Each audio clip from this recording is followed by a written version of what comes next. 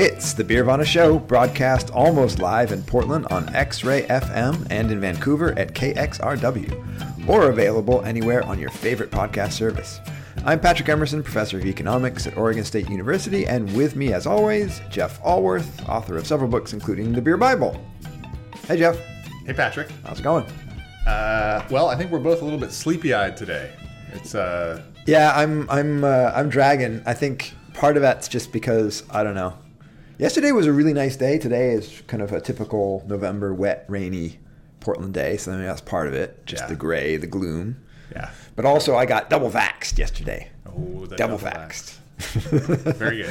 And normally in the previous COVID shots and boosters, I haven't reacted at all. Like nothing completely, which turns out it's bad. Right.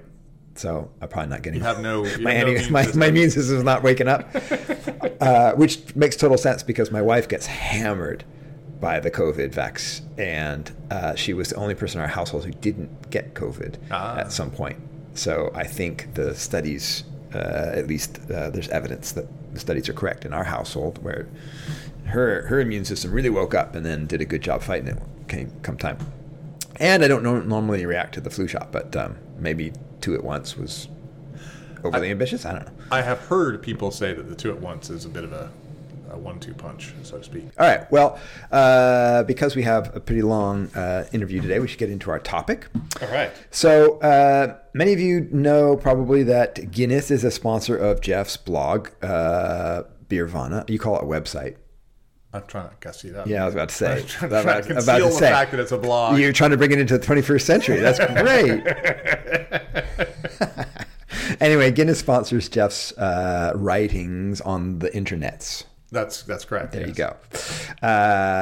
And you may also have enjoyed the periodic audio updates from the Dublin Giants' latest activities. Okay, if you say so. Yeah, well, we did a podcast when I was in Baltimore, I think in 2021. Oh, okay, that's what you're referring to. Yeah. All right. I didn't know if you'd done these little podcast extras, little spoken word. No. But I can. Spoken word. Spoken word art, exactly. In Chicago, Guinness opened a brewery. Anyway, in September, Guinness opened its second open gate brewery, this time in Chicago. Its first was in Baltimore. That's right. Although they've downscaled that, right? Yes and no. We should talk about that, and when you I'll let you finish this. Right before we talk about the interview, I'll touch on that. Gotcha. Okay, so Jeff went to the Windy City to check it out just last week. Correct. Welcome back. Thank you. And while he was there, he sat down with brewer Megan Schwarz and Ryan Wagner. Is that brewers Megan Schwarz and Ryan Wagner, or is that brewer Megan Schwarz and then also some dude named Ryan Wagner? The latter one. Okay. Ryan Wagner has this incredibly. I forced him to use his title. He has this incredibly long title, which is a thing only that could come out of. But both of them helped see the project over the finish line. No, just Ryan. Just Ryan. Okay, now I understand where you were going with the sentence. So let me try again. So Jeff went to the Windy City. He hung out with brewer Megan Schwarz. He also hung out with Ryan Wagner, who was the dude who helped seed the project over the finish line. There you go. Thank you. I'm tired. Have I mentioned that? It's possible. I know. We're both really tired today. This is going to be interesting. Luckily, we've got this pre-recorded interview. That's right. So and it is quite a cracking interview.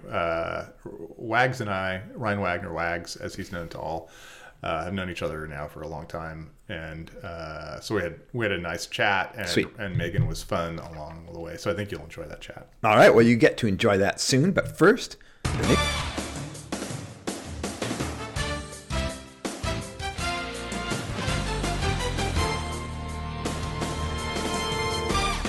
As an industry, craft beer is decidedly liberal on social issues, which makes sense when you consider a brewery's business is selling as much beer as they can. That doesn't mean some aren't overtly conservative, like Armed Forces Brewing Company, which is set to open in Norfolk, Virginia. Man, botched that. I was really trying to nail the Norfolk there, but I had trouble. Locals in the LGBTQ-friendly neighborhood of Ghent were angry to learn that the self-consciously homophobic brewery was opening in their midst and have lobbied for local officials to deny the brewery's permitting. The controversy escalated recently, however, when reporter Dave Infante revealed the brewery had received $300,000 in incentives from state and local officials.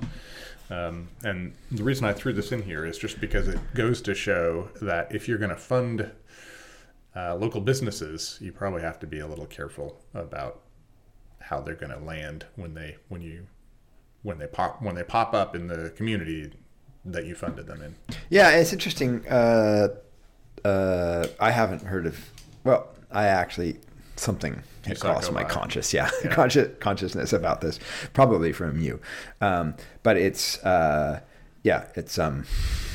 being overtly homophobic is not a great look, and not great look for politicians who are funding. That's right. And just in case people are questioning that, you can go read Dave's reporting on it. He actually applied for a FOIA to break this story, which is pretty cool. Way above and beyond what you'd find on my website. Let's go, Dave. Yeah, exactly. And he talks about this brewery and why everybody's angry. So it's not just me characterizing it in a particular way, I think. Yeah, and I wouldn't imagine that the armed forces themselves are particularly thrilled about a brewery called Armed Forces Brewing Company. That's right. That's a whole separate overtly discriminatory. Yes. Yeah. Interesting. Yeah. And the second bit of news, the English magazine Pellicle, yes, thank you, published a fascinating footnote about a hop that almost seemed like it might go from volunteer to local hero before winds took down the sole field, which hasn't been replanted. Here's the story. A worker on Strang's farm in Kent discovered some unusual hops at the end of a row in 2015. He planted more of them and began sending them out to breweries. One of the strains, now called Number 7, delighted brewers and even led to some green hop awards. Alas, that's fresh hop. Fresh hop awards. To you Americans. Yes. Alas, the hop, described as pithy orange, marmalade, tangerine, a touch herbal, dill, lemongrass, a hint of pear drops, sweet bubblegum, and coconut note. There's a lot of things going on in there. Yeah, really. It may be gone for good, as the farm has no plans to string up new trellises of Number 7. It's quite a tale. That is quite a tale. Yeah. Well, so they still have the stock, though, the rhizomes or the... That's right. They could. It's not lost to the world. But they need a market. They need a market. And this just goes to show that there is still good journalism being done in the beer sphere out there by folks like Pellicle and other places. So good for Pellicle for writing this cool piece. Absolutely. Yeah. The state of journalism in general is poor. Well, it's a journalists aren't doing something bad. of great sadness to me, Yes. because I think that journalism is incredibly important, and especially for democratic societies, it's vital. And so it's always good to see how it sneaks out into the ether. Right. It's just it's the organs themselves are not healthy. Yeah. Journalism's fine. Well, we better get to this interview because it's long. So what do you want to say before we get... Yeah, I just said I was going to say something about... I was going to say something about the Baltimore... I was just going to say, so it's called the Open Gate Brewery, and that is a title that Guinness has been using since they opened their first little 10-barrel test brewery in St. James Gate in Dublin. Mm-hmm. And then they decided to call the first brewery that they opened in America in Baltimore also Open Gate, and they call this Open Gate Chicago. So that's just a little locution, edumacation there. The question that you asked was about what happened in Baltimore. In Baltimore, yeah. And so in Baltimore, this is and actually there's I use Guinness as an example of talking about big beer on my website, Beervana, aka a blog. You should go check that out, because Guinness has really pursued a really different strategy than other big breweries, based on draft sales more than others. So it's fascinating. But their pre-COVID plan when they opened that brewery in 2017 was they would use the pub to find beers that seemed popular, and they installed a 10 hectoliter brewery that they would package and sell regionally of those brands. Right. Well, the industry changed, and it turned out that portion, the scaling up and selling regionally, particularly during COVID, didn't pan out. So they closed the 10 hectoliter brewery, right? 100 hectoliter brewery. I'm sorry, the big brewery, which got reported as they closed Baltimore, which was not true. Right. Everything else at that site is doing really well, which is why they opened Chicago. So they're still brewing in smaller batches to sell at the pub there. That's right. They still have their little 10-barrel, so they populate the pub with cool little beers. Cool. And that's what they're doing in Chicago. And so they're replicating that in Chicago. Yep. All right. Well, shall we hear about it? Let's hear about it. We are here in Chicago, Illinois, at the brand new, kind of, I guess, how 5 weeks? Yeah, it's new. Yeah, 5 weeks. Five weeks 6 old. weeks. Guinness Brewery and Pub with Megan Schwarz. I want to say Schwartz. Yep. I really want to say Schwartz. Yep, everyone does. And Ryan Wagner, known affectionately by all as Wags. Mm-hmm. And we're going to talk a little bit about this whole project. So why don't we just get started? Ryan, I know you love this question. What is your title? Don't make me do it, Jeff. So, National Ambassador for Guinness, which covers all sorts of things, beer quality and training and heritage and culture and all kinds of fun stuff. But then for the OGB here in Chicago, the Open Gate Brewery, head of marketing and community partnerships as well. Okay, so you are actually one of the kind of people who are involved in this process and have seen it through and helped it get launched. So. Is that accurate? Yeah, it's been a labor of love. I think I've been working specifically on the Chicago project. Everybody in Baltimore, which that's where I started with Guinness at our Open Gate Brewery there, everybody in Baltimore is lending a hand here and there with various things, getting certain things off the ground. But August of last year is when I officially joined the Chicago team, quote unquote. And this is a big move for you. You are a Baltimore guy. You're the most Baltimore guy I've ever. Yeah, I think I mentioned to you that our brewers back in Baltimore, Peter and Sean, Todd, very, very good friends of mine, keep listening on interviews and TV appearances, and they're like, every time I bring up, Chicago's a great beer town, we're so excited to be in Chicago, I'll get a message like traitor. So it's been fun. It's a great town. The move was challenging. Nobody moves to Chicago in February. What a terrible idea. Well. But it's been great, and the city's embraced us and embraced this brewery. So excellent. We're going to have you do your Baltimore accent, but we'll save that for later. Yeah, save it for later. Megan, you are the head brewer here. Brewer. Yep, just two brewers. Just two brewers. Yep. Head brewer is still in Baltimore. That's still Sean Brennan back in Baltimore. There's all these locutions, and people relate to this differently. Are you the head of operations in Chicago, Illinois? No, my title is technically brewer. Okay. Yep. So you and Nate Morin. Nate Morin are two brewers. We're just running the place back there every day. Okay, so we're going to talk a little bit about how you do that together, because that's interesting. Usually there's a head. So like how we'll see how you adjudicate disagreements about recipe design in a minute. But before we get into that, why don't you tell us a little bit about your background? Sure. And we'll come back to Chicago, but let's hear who you are first. Sure. Yep. So I have a degree in chemical engineering, and I got it in Baltimore. So I started my brewing career in Baltimore, and that's how I ended up getting into Guinness. But I started at another craft brewery in Baltimore originally. Didn't really know a lot about the brewing industry, if I'm being honest. I knew about fermentation. I thought that was very cool. I liked that side of it. And just on a whim sort of applied to a bunch of breweries after college, and someone was silly enough to hire me. So why breweries? With your degree, what might you have applied to if it hadn't been breweries? It's a lot of process engineering. Pharmaceuticals is a popular area that people go into. Just nothing was really calling out to me, I guess. So you decided to eschew Big Pharma for the real money, beer. I always joke, yeah. Not the most lucrative job I probably could have gotten, but I think more fun. I never worked in the chemical engineering industry, but this is I can't imagine it would be more fun than this. Right. So you got a job doing as a brewer. As a brewer. Yep. And but beer is chemistry, right? So yeah, it kind of works. For sure. It definitely helped. I mean, I don't think I would have gotten that role without experience without my degree. And the head brewer and the brewmaster were, very, I guess, science-oriented, so that did play a part in that. And then I did end up moving into the quality lab, and I was the lead quality person for that brewery eventually. Mm-hmm. And that's how I got the role at Guinness as well. And that was Heavy Seas in Baltimore. Was Heavy Seas in Baltimore. Which is literally just kind of like around the corner from the It was Baltimore. 5 minutes down the road. Yeah. Yeah. That's kind of cool. Yep. And then Guinness ended up moving in, and a year after they opened, I applied to a quality position. Ended up getting that role, and then I moved into the brewery 2 years later, and then I've been doing that ever since.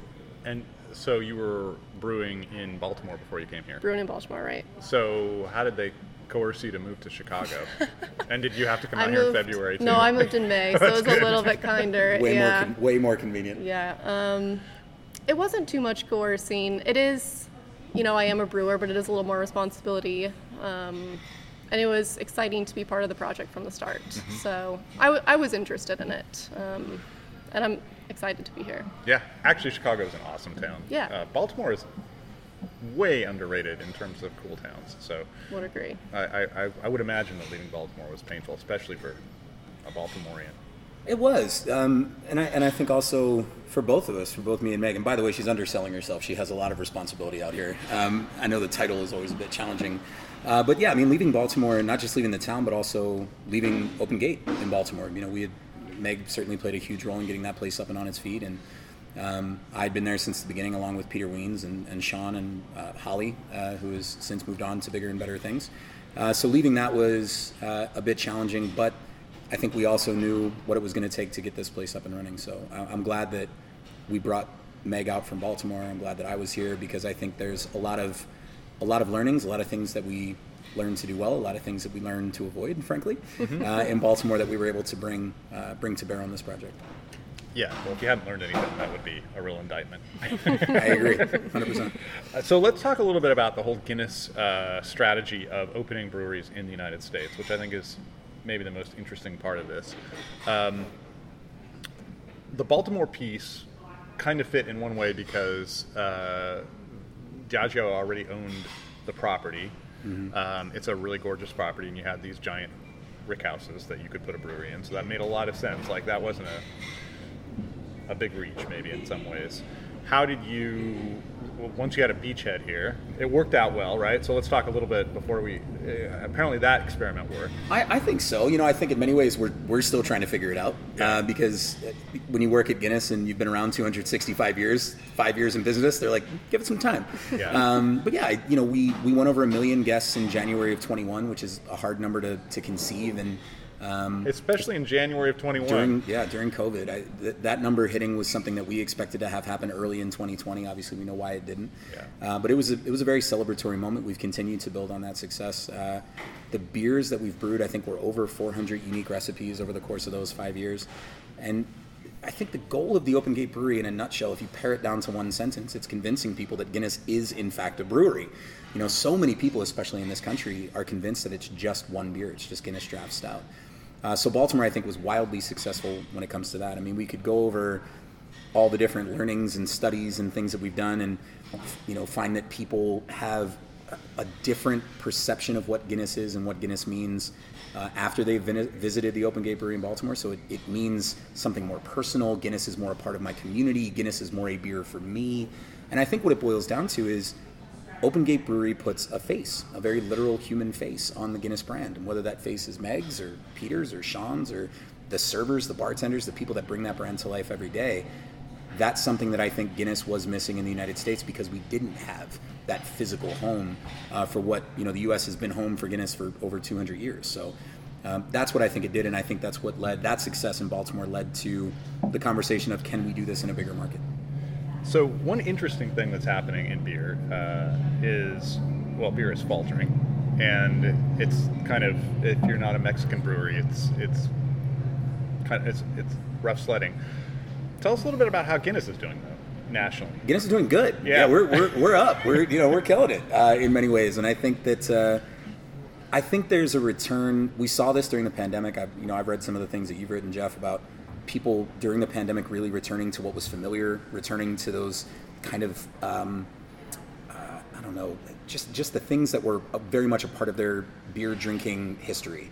And I think Guinness has fit very well into that. But I also think that Guinness hasn't settled. We've continued to innovate. We've continued to try to find ways to reach out to new and different drinkers. Everybody in the beverage alcohol space is trying to crack the nut that is the 21 to 34-year-old crowd. Like, we all know that. And I think that Guinness appeals in a lot of different ways. It is much more an experiential brand than I think a lot of beer brands out there, because of our history, because of our heritage. And right now, what I know beyond a shadow of a doubt is what that younger crowd is looking for is not necessarily a great beer or a great meal. What they're looking for is a memorable experience. And I think Guinness plays in that space very well, just by nature of how we treat our products, the way we talk about our beer, the way we talk about our history. It's a storytelling brand. And that's, I think, even more so than a beer brand maybe. And I might get fired for saying that, but we are very much a storytelling brand, and that's what people are looking for right now. So you started in Baltimore for reasons that we've already discussed, and now you can go anywhere in America. Why do you go to Chicago? We go to Chicago because this is, you and I have spent the last couple of days talking about the Midwest, and there's just something extraordinarily beer-centric about this part of the country. Oh, there is. This is a beer-drinking part of the world. Whatever that beer might be, and everybody's got their favorite. We could talk about some of those brands, and we're just south of, I think, the highest beer-drinking state in terms of per capita in the country in Wisconsin. So this is a great part of the country to be in because you can pull from all of those different places. Chicago is kind of, what I've learned since I've moved here, is that no matter where you go to school in the Midwest, a lot of people then move to Chicago. It's just sort of what you do. Right. So we have people with lots of different backgrounds, lots of different experiences from different places around the country. But Chicago is this miniature melting pot inside of the melting pot that is the United States. So I think there was a chance to really dig into, when we talk about the Guinness fan base, it is a very diverse one. It is a very eclectic one. And I think nowhere is that better represented than Chicago. And, frankly, our beer has been here since 1910. Guinness is very much at home in Chicago, even if we had not had a physical home here yet. And we've, since we opened on September 28th, the number one question I've gotten is, so what are you guys doing for St. Patrick's Day? And I've answered the same every time. I've said, we're closing. We're not going to, it's going to be crazy. And of course, I'm kidding. But at the same time, when you look at Dyeing the River, when you look at Notre Dame, we're Guinness is sponsors of the Notre Dame Alumni Association. This is a massive Notre Dame market. There are just so many things that when you think about Chicago, you immediately connect that dot to Guinness. So for us, it was a chance to build on a relationship that I think was already over 100 years old and give people a place to really dig into everything they love about Guinness. So I guess we should say that Guinness does well in certain cities, and tell us where Chicago falls on that. Yeah, it's top three. This is one of the top 3 markets for us in the U.S. And you mentioned the Dyeing the River. I don't know if everybody in America knows that, but the Chicago River flows through. I learned this from you yesterday. Flows the wrong way. It flows the wrong. Engineers 100 years ago, more than 100 years ago, reversed the flow of the Chicago River, which blows my mind. I had no idea. But relevant to our point, I don't know for how many decades, the city has stained the river green on St. Patrick's Day. So it's like St. Patrick's Day is a really big deal here. It's a huge deal here. And, you talk to everybody. My very dear friend, you had a chance to meet her a couple days ago, Liz Garibay, who runs Chicago's Beer Culture Center. When she talks, I think she said the other day when we were chatting, she's like, it doesn't matter where you're from. Chicago is the most eclectic city in the world. There's people from all over the world. Everybody on March 17th, when that river dyes green, whatever day that happens, it's usually the Saturday before St. Patrick's Day, they're all Irish. Everyone's Irish.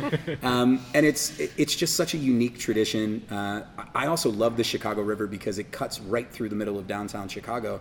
And, I've lived in New York. I've been to most major cities in this country. When you're in a city center, almost anywhere, it's very hard to appreciate the scale of a city because you're right in the middle of skyscrapers, basically. But what the river does is it gives this breadth and this width to downtown, so you can really appreciate how big of a city and how remarkable the architecture of this city is. So to have that be the center point of one of the most unique and biggest St. Patrick's Day celebrations anywhere in the world, frankly, it's pretty cool. I got a chance to be on the boat last year on the river, watching the river get dyed green. It's interesting that the powder they put in is orange. Don't ask me how that chemistry works. Interesting. We'll have to go back to Meg's on that. We have a chemist here. So. And it's the Plumbers Union that does it, which is also a very, kind of a unique thing. But, everything about St. Patrick's Day in this city is celebrated. It's a huge focus for the entire city. And, we get to play a small part here. It's maybe a... It's going to be a small part, Jeff. All right. I think one of the things that you mentioned, craft beer sells really well in America, and you can kind of fall into the habit of thinking that every place is the same. But you've noticed really different drinking habits at this pub versus the Baltimore pub, which I think says something about Chicago, and we're going to use this as a launching pad to talk about Chicago beer. Yeah, I'm excited to talk about Chicago beers because we can't convince Chicagoans that there is another beer from Guinness that isn't Guinness Draft Stout. I say that with tongue planted firmly in cheek. We love Guinness Draft Stout. It is, I know Megs loves it. I love it. Our brewers love it. There's a reason why Guinness is iconic, and a big part of that is because of that beer that is in your hand right now, by the way, sir. Absolutely. But yeah, in Baltimore, I think by nature of the fact that when we opened that brewery, we had the flagship, we had Baltimore Blonde, which has done very, very well for us in Baltimore. People, I think, were willing to explore a bit more right from the get-go. They were, Guinness Draft tends to be somewhere between 25 and 30% of beer sales, so 70% is whatever the brewers are making on any given day. Here in Chicago in these early weeks, man, oh man, is Chicago playing the hits. They're coming in and they're getting a pint of Guinness Draft Stout. And I'm still trying to figure it out a little bit. Is it because they're waiting in line? This is a smaller space than Baltimore, so there's a little bit more of a wait to get in. Is it because, there are so many amazing and well-established craft breweries in Chicago, so they're coming here to have a Guinness at Guinness, quote unquote.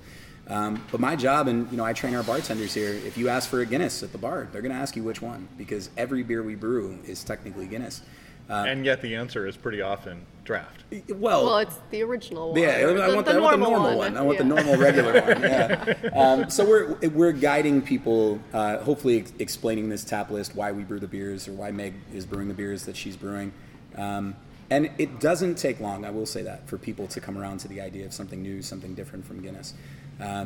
We've been innovators our entire history. If you talk about nitrogenation, we're in an old rail depot right now. The history of Guinness when it comes to trains and rail systems is something really remarkable and really unique.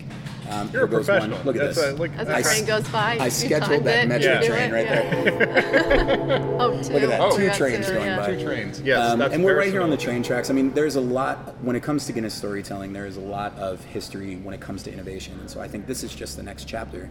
And I'm excited for people to dig into what is new, what is different. Guinness Draft will always be here. I didn't get that. Oh my, she's listening to me. But speaking of technology, but yeah, we're excited for all the different things that people are going to get to try when it comes to the beer. All right, let's talk a little bit about Chicago beer, and we'll come back to what you, Meg, are brewing here in this building. But I'm curious, you guys are both, so you've been here 6 months? I've been something here like almost 10 months. 10 months? Yeah. My math is always No, it's okay. tight. 9 months. I've been something here like almost 6 You've been here months. 6 months. Yeah, All right, so yeah. why don't you reflect a little bit on what you observed about Chicago beer and how it's unique, how it's different. What tell us a little bit about Chicago beer. I don't know. I mean, we were just at FOBAB this past weekend. I think that's Which firmly is? planted. The Festival of Barrel-Aged Beers, is that what it stands for? So it's the largest barrel-aged festival in North America, which is super cool. I was super excited to go and see it. So I think that's a very big part of Chicago beer and Chicago beer history. Otherwise, there's just so many breweries to explore, more so than Baltimore. Yeah, I've heard that there are more breweries in Chicago than any place, and a lot of places will say that, but it seems like maybe a credible boast here, yeah? I think it's got to be close. There are others that, maybe there's more breweries in Asheville per capita or something like that, but Leaving aside per capita. I think sheerly on number of breweries in Chicago and Chicagoland area, I mean, the number is huge. We just joined the Illinois Craft Brewers Guild a couple months ago, excited to be a part of their membership, and it's overwhelming in the best possible way when you start looking at these breweries. So I mean, there's I guess the old school breweries that maybe define it, like Revolution with their IPA, or like Daisy Cutter, those types of beers. But there's so many beers in Chicago that it's just such a beer scene out here. It's hard to say like what is the defining beer out here. Yeah, I don't know. I've noticed. You and I talked about this. I love that how committed people are to the dive bar scene in Chicago. Yeah. I think that's very much a Midwest thing. Totally. I'm learning, and I'm a dive bar fanatic, so it's been great. You can drive north all the way to Canada, and it's going to be the same thing. You're going to see the same thing. Perfect. I've noticed the commitment to lager beer in this city is certainly something that I think is where we're coming from in Baltimore, I don't think there's that same commitment. There are a couple of lagers that really stand out, mass-produced lagers. But the craft breweries out here, there are some well-established breweries that are pretty much only doing lager beer. And also there's, I think, maybe more so than any city I've lived in, certainly, the commitment here to going out for a beer is something that is a bit unique. I mean, we know the U.S. is skewed wildly in an interesting direction where we are primarily a country that buys our beer and our alcohol to take home to drink. But this city seems to me to be a place where I'll meet you out for a beer. Yeah, I don't know. And maybe that's just anecdotal for me because I keep going out for beers. But yeah, it certainly seems that way. But yeah, to Meg's point, I mean, the breweries here, and we've been fortunate enough to bounce around to quite a few of them just to say hello and get to know our colleagues. But yeah, everywhere from Half Acre, Revolution, Goose Island is a massive part of the fabric of this city. Yeah. Back to boat. Yeah. Back to the Bab. barrel aged full bab. Thank you. We talked about Dovetail. I mean, you and I have chatted about Dovetail, Metropolitan. Cruz Blanca is right down the street from us here. Haymarket is right down the street. They've been here forever. Mm-hmm. So there's a lot of just that older guard. And it feels weird to say that because, you coming from Portland, that certainly factors into the beer conversation out there. But there are people in the city that have been making beer for decades, literally. So it's fun to be a part of that. Yeah. So I know you originally hailed from New Hampshire. I don't know, did you leave before you turned drinking age? Can you contrast Chicago with New Hampshire? I really can't. Okay. Yeah, don't have too much drinking experience in New Hampshire, honestly. I didn't really the that. craft beer scene in New Hampshire really sort of blew up after I left. So. Okay. So unfortunately, no. Do you have observations as a brewer, the difference between, I don't know, talking to people here and in Baltimore, like what? Not really. Okay. I mean, for me, a brewer is sort of a brewer in both cities. So yeah, I can't say for sure if there's a difference between the two. Okay. I'm curious on the brewing side. Let's shift to like Baltimore. If you order a Guinness draft here, it comes from St. James Gate in Dublin. So the kind of classics are brewed in Dublin, but you brew all the stuff that's not the classics. So talk a little bit about what you learned in Baltimore when you were deciding what to brew here. Yeah. And what you decided to brew. Yeah. So I guess in Baltimore, I mean, both breweries, we're just brewing what we think people want to drink, what we want to drink, and what we think our consumers want to drink. So our opening tap list was sort of a list of beers that we found were sort of fan favorites in Baltimore that we thought would be successful, and we knew they were great beers for an opening draft list. And then from there, it's sort of just having a creative tap list, having a mix of styles, a mix of ABVs, a mix of color, that type of thing. But at the end of the day, it's just sort of what you want to drink. Like our opening tap list had our rice lager on it, which is my favorite beer, so that's why that was on the opening tap list. We wanted an alt beer and a Kolsch, so those are on the draft list. You guys just dropped the alt beer. Correct. Autumnal. Autumnal. Yes, very nice. Keeping it seasonal. You always have to have a pun if you're going to be a brewer. That's it. Yeah. They shouldn't have sent me out here with free reign on beer names. So It's a very nice alt. When were you in Dusseldorf? I was in Dusseldorf in January. So you were less than a year just there. ago. So you also know what these things taste like. I remember them very fondly because Americans almost never make them properly, or at least they don't make them like they make them in Dusseldorf. Mm-hmm. Those are a really credible example. It's got wonderful malt character that's quite typical. I'm glad. You did not put too many hops in it, which people always think it's a hoppier style than it is. So very well made beer. Damn Americans. Damn Americans. Their hops. Well, and they hear that it's a German style because Uriga has a lot of hops in it, so they feel like they can go crazy, and then also it's just the wrong kind of hop. It's like too bitter without having that saturated quality that you get in Germany, like the fine bitterness the Germans love. Right. So, yeah. I'm liking it. Good. I think also, we talk about the tap list and some of the different beers that Meg and Nate have come up with over the last few weeks. I mean, the fact that our Chicago-focused tap list is almost completely turned over in the first 5 weeks is terrifying to me. That's crazy. But that speaks to how quickly we're going to rotate through things. But also, the beer is good. And that to me is, I care what we brew. I care what we have on our tap list. I can throw out some suggestions. Thankfully, they're willing to hear those in terms of how to balance the tap list, what we should tap, when we should tap it. But it's also, it's got to be good. The beer has to be solid. And I think that's one of the things with Meg's background in quality, that's absolutely priceless. Like, we desperately need that.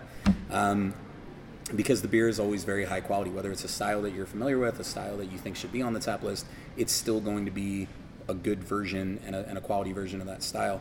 There was a comment we got on our hazy IPA, and those listening are probably going, Guinness hazy IPA? Yes, in fact, there is one.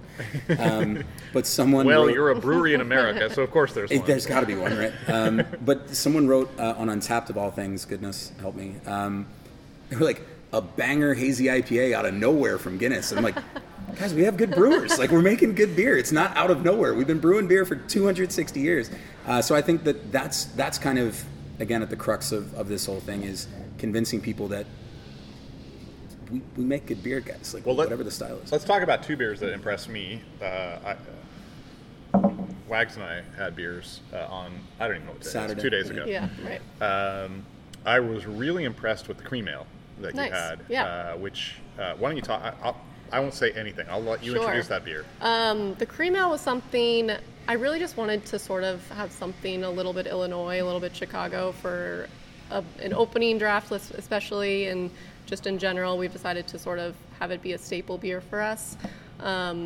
So I was sort of trying to find things that were local to this area, and corn is an example of a crop that's, I don't know if it's one of the biggest states for corn, but Number yeah. two. Number two. It's the second biggest in the country. So a lot of corn grown Big in Illinois. ethanol state here. Like the ethanol cartel is strong in Illinois. Sorry, Illinois. Hops not so much, but corn we were able to use. So I found some corn in Iroquois County. It's a place called Janie's Mill. So it's a farm, and they mill it for us. And sort of where the idea of the cream ale came from. Mm-hmm. It's a great beer. Now I can say some of this, and maybe you can reflect on the flavors you were shooting for. The corn is really present. Yeah. It's actually not just a filler or something. I was slightly worried we'd have a little too much corn flavor, and even when I had it on draft, I was like, oh my gosh, is it too much corn? But everyone seems to enjoy it, so yeah. Yeah, it's our native grain, Yeah. It's the American grain, and we should have it more often, and I feel like it's a lovely flavor if it's presented properly. Right. And I think it really presents very well. I may have been more impressed with that beer than any other, which is interesting. It's just very mild, low impact beer, but I like it. Yeah, we did high carb. Yeah, it's super light and sort of easy drinkability, like you said. So yeah, we're enjoying it. Yeah, when you're working with that much corn, how do you in the brew house? How was that? Well, this corn specifically, we had to pre-cook, so it wasn't pre-gelatinized, so we had to do that in the mash before we, went along with the rest of the brew. Otherwise, we do add some yeast nutrient, just because it's about 20% corn in the grist. Yeah. And otherwise, it's not too much different than a normal brew. Okay. The other beer I really liked was your oatmeal stout. Yeah. Talk about that beer, which apparently is no longer on tap. So Yeah, that one just sorry, kicked. listeners. It's not, I mean, you never know. It might Maybe come we'll back. bring it back. Yeah, well, this is my effort to get it to come back. It's my So- second favorite beer name we've come up with so far. which was. We made another stout. Oh, we with made an another stout. with an exclamation point. That's Yeah. right. And what's the cream ale? What's its name? That one is called, what did we call it? Corn Maize Cream Ale. Here you go. And So that maize one is spelled M-A-I-Z-E. Correct. Because Yeah. marketing. Yes. Corn maize cream ale. Trying to convince people a cream ale has corn in it, Yeah. and it's not a creamy style. Right. Oh, and we have to talk about our favorite Untapped comment of all time, where the person had the corn maize cream ale and said Yeah. that they picked up on the corn, but they were hoping for more maize. That person is my hero. That is awesome. Nice comment. We got the corn Yeah. character, but we missed Yeah. out on the maize. Yeah. So, We'll add some more maize to the next yeah, we one. got to do more maize Yeah. from that. I think that person's tongue was in their cheek. That's a good comment. I hope so. It was great. I Made us hope so. laugh. So the oatmeal The stout. oatmeal stout, yeah, that was one that we had brewed in Baltimore before. That was like one of the first couple recipes that I had written in Baltimore when I first moved to brewing. Just one of those styles that I really enjoy. It has a lot of oats. That one's about 20% oats. It's a lot. Yeah, like you said, like creamy mouthfeel. and sort of a play on the name. We just wanted to provide sort of a contrast to the light drinking Guinness Draft Stout that everyone knows and comes and drinks, right? But hopefully this is a contrasting stout for people on the draft list. Right. Yeah. So I'm really curious, when you do a stout that's brewed, either whether you're doing it here or in Baltimore, that's not a Guinness, not a classic Guinness stout. Does that confuse matters even more? I don't know. I honestly wasn't sure if people were going to drink this beer. Yeah. But people seem to enjoy it, and I mean, I suppose the name helped with that one. And we do make it clear on the draft list what's brewed here and what's brewed in Dublin. Yeah, and if you read the thing and you read about Chicago, or you read about Illinois oats, or that's the cream ale. That's the cream ale. Yeah. Nope, the oats were not the from Illinois Illinois. Oats. Sorry, I No. confused myself. I've been drinking a lot since I've been here, so forgive me. Yeah, it is pretty clear it's not on there. But also, I'm just wondering if people could have a Dublin stout. They apparently also will have an American stout. Right, they're excited about the stouts when they come here. I think that's good. We'll make I some mean, more you stouts for people. You mentioned the milk stout in Baltimore Yeah. being one of your favorites. My all-time faves. And it's You guys should revive that here. Yeah, I've been thinking about that. Yeah. Sorry, go ahead. No, you're fine. The oatmeal stout was great. I think we were all a little curious to see how it would go, because that was when we were in the first week or two, and Guinness Draft was selling like hotcakes, quite literally. And it did really well. It sold through quicker than I think we expected it to, and we had a lot of great feedback on it. And as we were talking about earlier, oatmeal stouts, traditional American oatmeal stouts, are almost gone. It's kind of a shame. Absolutely. A classic style that I certainly cut my teeth on as I was coming up in the craft beer experience, and it was great to see that style back on. And Meg's version, I think it was different. There were some small changes you did from the Baltimore recipe, right? No, this was the same one. I didn't think it was that much oats, but yeah. It was that silky smooth mouthfeel, and I think it appealed to Guinness drinkers because in many ways I think Guinness Draft Stout has always been a gateway into craft beer for a lot of drinkers in the U.S., and maybe that oatmeal stout was a bit of a gateway into craft from Guinness, craft beer that's being made here from Guinness. So if that's how it worked, and if that's what awakens people, I guess, to the idea that we're doing some other things that are worthwhile, maybe that beer served its purpose. So Guinness has a really strong identity. You mentioned being a company that's based on story, which I totally agree. Mm-hmm. I often use Guinness as an example of local, used in a brewery that can export local. Like, having a local identity isn't only valuable for people in the region, it can be valuable for people outside the region if it's a distinctive local identity. And Guinness has that, and you're right, it has a million stories. But that actually presents a challenge for an American outpost brewing other styles of beer, and I'm curious if either of you have reflections on stepping on all that stuff versus creating an identity for Guinness Chicago. Like, how do you think about all that? I don't know. In terms of having an identity for the types of beers that we're gonna have on tap all the time, I think we kind of just try to have a variety of things, honestly, because you're right, like, we're rooted in Irish culture. I don't think people come here, and as much as some of us might like it to be like 8 German lagers on draft, I don't know if that's necessarily what everyone wants, right? So I think we're obviously very rooted in the Irish culture and that identity, but we're not going to have 10 Irish, I don't even know. Stouts and red ales. Exactly. I don't even know what we would have on. So, I think we try to, cover a lot of the spectrum and just try to play with a lot of different styles and different beers. I think for me, it's also, I think we have a responsibility to live up to the commitment and, frankly, risk that Guinness took 7 years ago, when they decided that if we wanted to be an authentic part of the American beer scene, and I'm not taking a shot at anybody. Everyone's business model is their own, and whatever makes sense for them makes sense for them. But I've always loved the fact that when Guinness wanted to be a part of the American beer scene, they built a brewery and did it themselves. And with that comes the expectation that it can't just be Guinness as usual. We have to branch out. We have to be creative. We have to be innovative.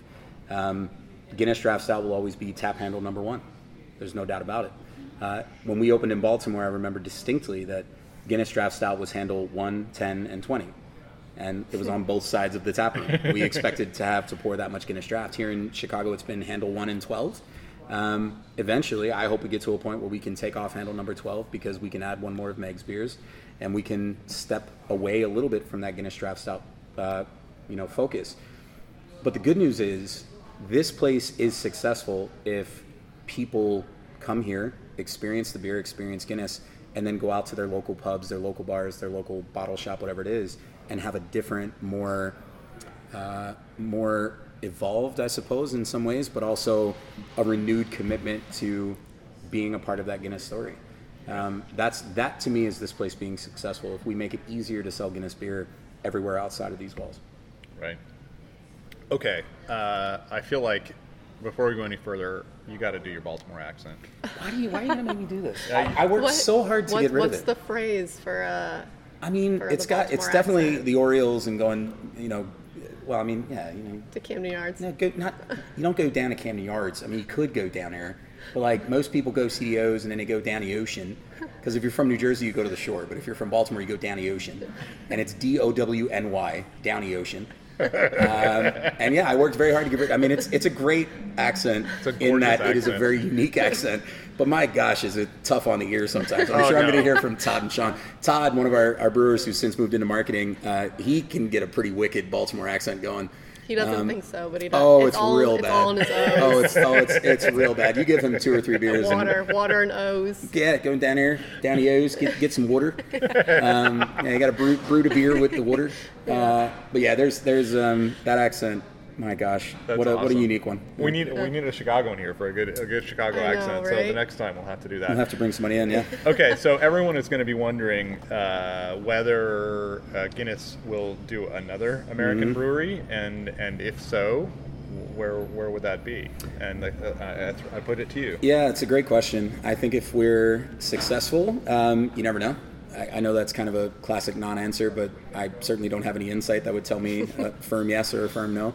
But what I do know is this. I think that building on what Baltimore did, we see the impact that our breweries can have in a market, in a community. And it's not just about sales, right? It's about the work that we're doing from a community standpoint. It's supporting people like Liz and the Beer Culture Center. It's supporting the Greater Chicago Food Depository. It's supporting local businesses and local makers that are from underserved communities in many instances. So I think that is what appeals to Guinness more so than simply beer sales or simply brand awareness, is the fact to really have a lasting impact. So I think that there's certainly a chance that there could be more of these. I don't know where they would be. I've got, I can tell you what would be at the top of my list. What would be at the top of your list? I mean, coming to Portland, Oregon with Jeff Allworth and doing a Guinness brewery. No, I don't know. I mean, there's a million places that you could go, and I think it also. I feel like it would be. I feel like the Pacific Northwest would actually be pretty good. Our culture and our environment is so similar to Dublin, so I feel like there's a resonance there. Yeah. Just putting in a pitch. All right, it's in. We'll put out an RFP.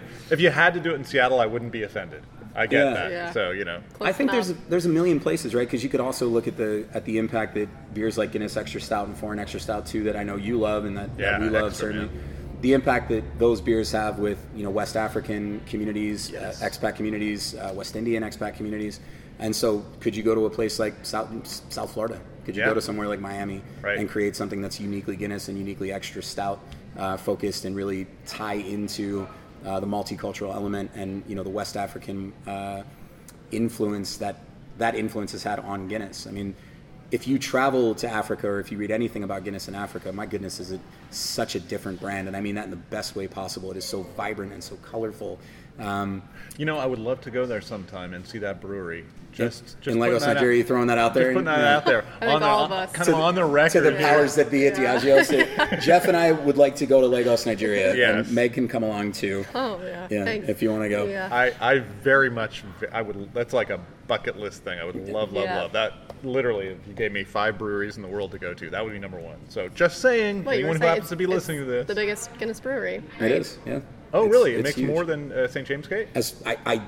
I believe that's true. I'm sure we'll get a call. Wort production, I think so. Like in terms of production. Type of thing. I mean, Nigeria is the second largest sales market in the world. It sounds to me like someone needs to go investigate this question. I agree. And I'm here. We need to send Jeff down to do an investigative report. I love it. So the last thing, and I hope you can talk about this, but there is another Guinness planned, not on this continent, but another continent. Can you talk about that at all? Sure. Yeah, let's talk about that.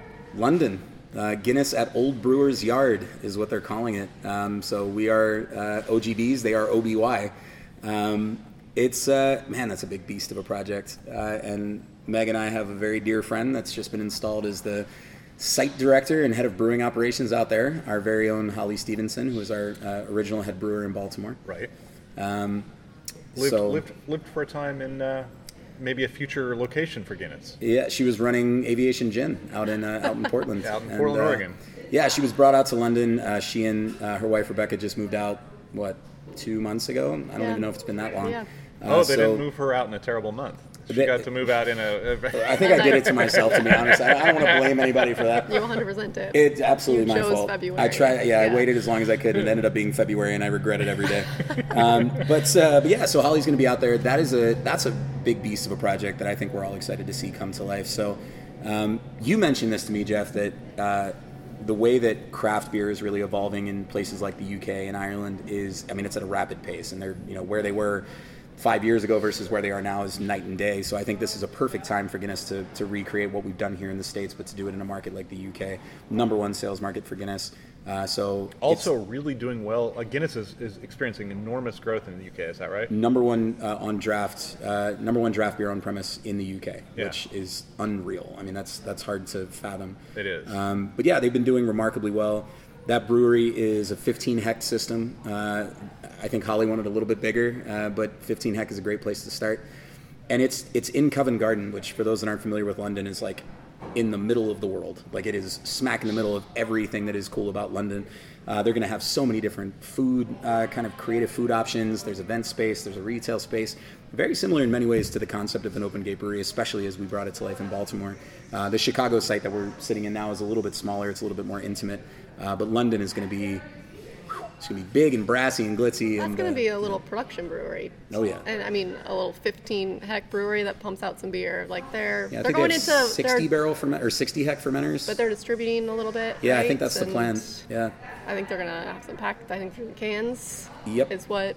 Yep, the conversation is at the moment. So yeah, they're gonna pump out some beer out there. And I don't think you could have found anybody better than Holly to go out there and run it. My goodness, what a talent! She's gonna walk in there as one of the best brewers in the UK in my estimation. So she's gonna do some crazy stuff. I think London's in for it. They're gonna get some fun beers out of. Well, that's Holly. good. Yeah. London, the breweries there. I feel like London is probably rivaling Chicago in terms of overall breweries. Tremendous growth. I visited London for the first time in 2011 or 12, and I believe there were 12 breweries in London, and there are way over 100 now. I don't know how. I'm not sure what the total number is, and it depends on what you call London and what you call a brewery and all that stuff. But they have a lot of breweries now, and it's really exploding. And you can buy Helles, locally made Helles in London, and right. 10 years ago you certainly couldn't do that. And Camden Brewing is making they have a Helles lager that's kind of everywhere. There's a lot of places. There's a brewery that makes Czech lagers there. It's a really exciting place. They're doing a lot of cool stuff. What they're doing in cask beer, what little breweries are doing with cask beer with New World hops is pretty amazing. Nice. It's a cool place. So yeah, I'm sure that she'll have a blast. And I think they'll have a blast with her because Holly is. She's great at what she does. She's an incredible brewer, but also she's a trip, man. She's one of our favorite people. So I can't wait to see what she does out there. Well, when that opens, I'll try to finagle a trip out there so we can sit down for the podcast there. Oh yeah, and we'll try to get her drunk enough so we can hear her accent. Oh, the Georgia! When the Georgia comes out, it's always there. There's a little bit of it all the time. Tell you what, to blossom. Tell you what, she just leans right on into it after a beer or two. Excellent. Wow. All right. Well, thank you. Meg Schwarz. How do you say the name? I'm Americanizing a German name, but I say Schwarz. You say Schwarz. Okay. And Wags. Wagner, Germanizing a German name. That's Although right. It's not Wagner, so I guess it could be worse. But That's right. Yeah. Wags is fine. It's true. A couple of German descendants working here in America for an Irish company. Perfect. Yeah, Nailed perfect. All right. Thank you, guys. Cheers. Of course, Thanks, Jeff. yeah.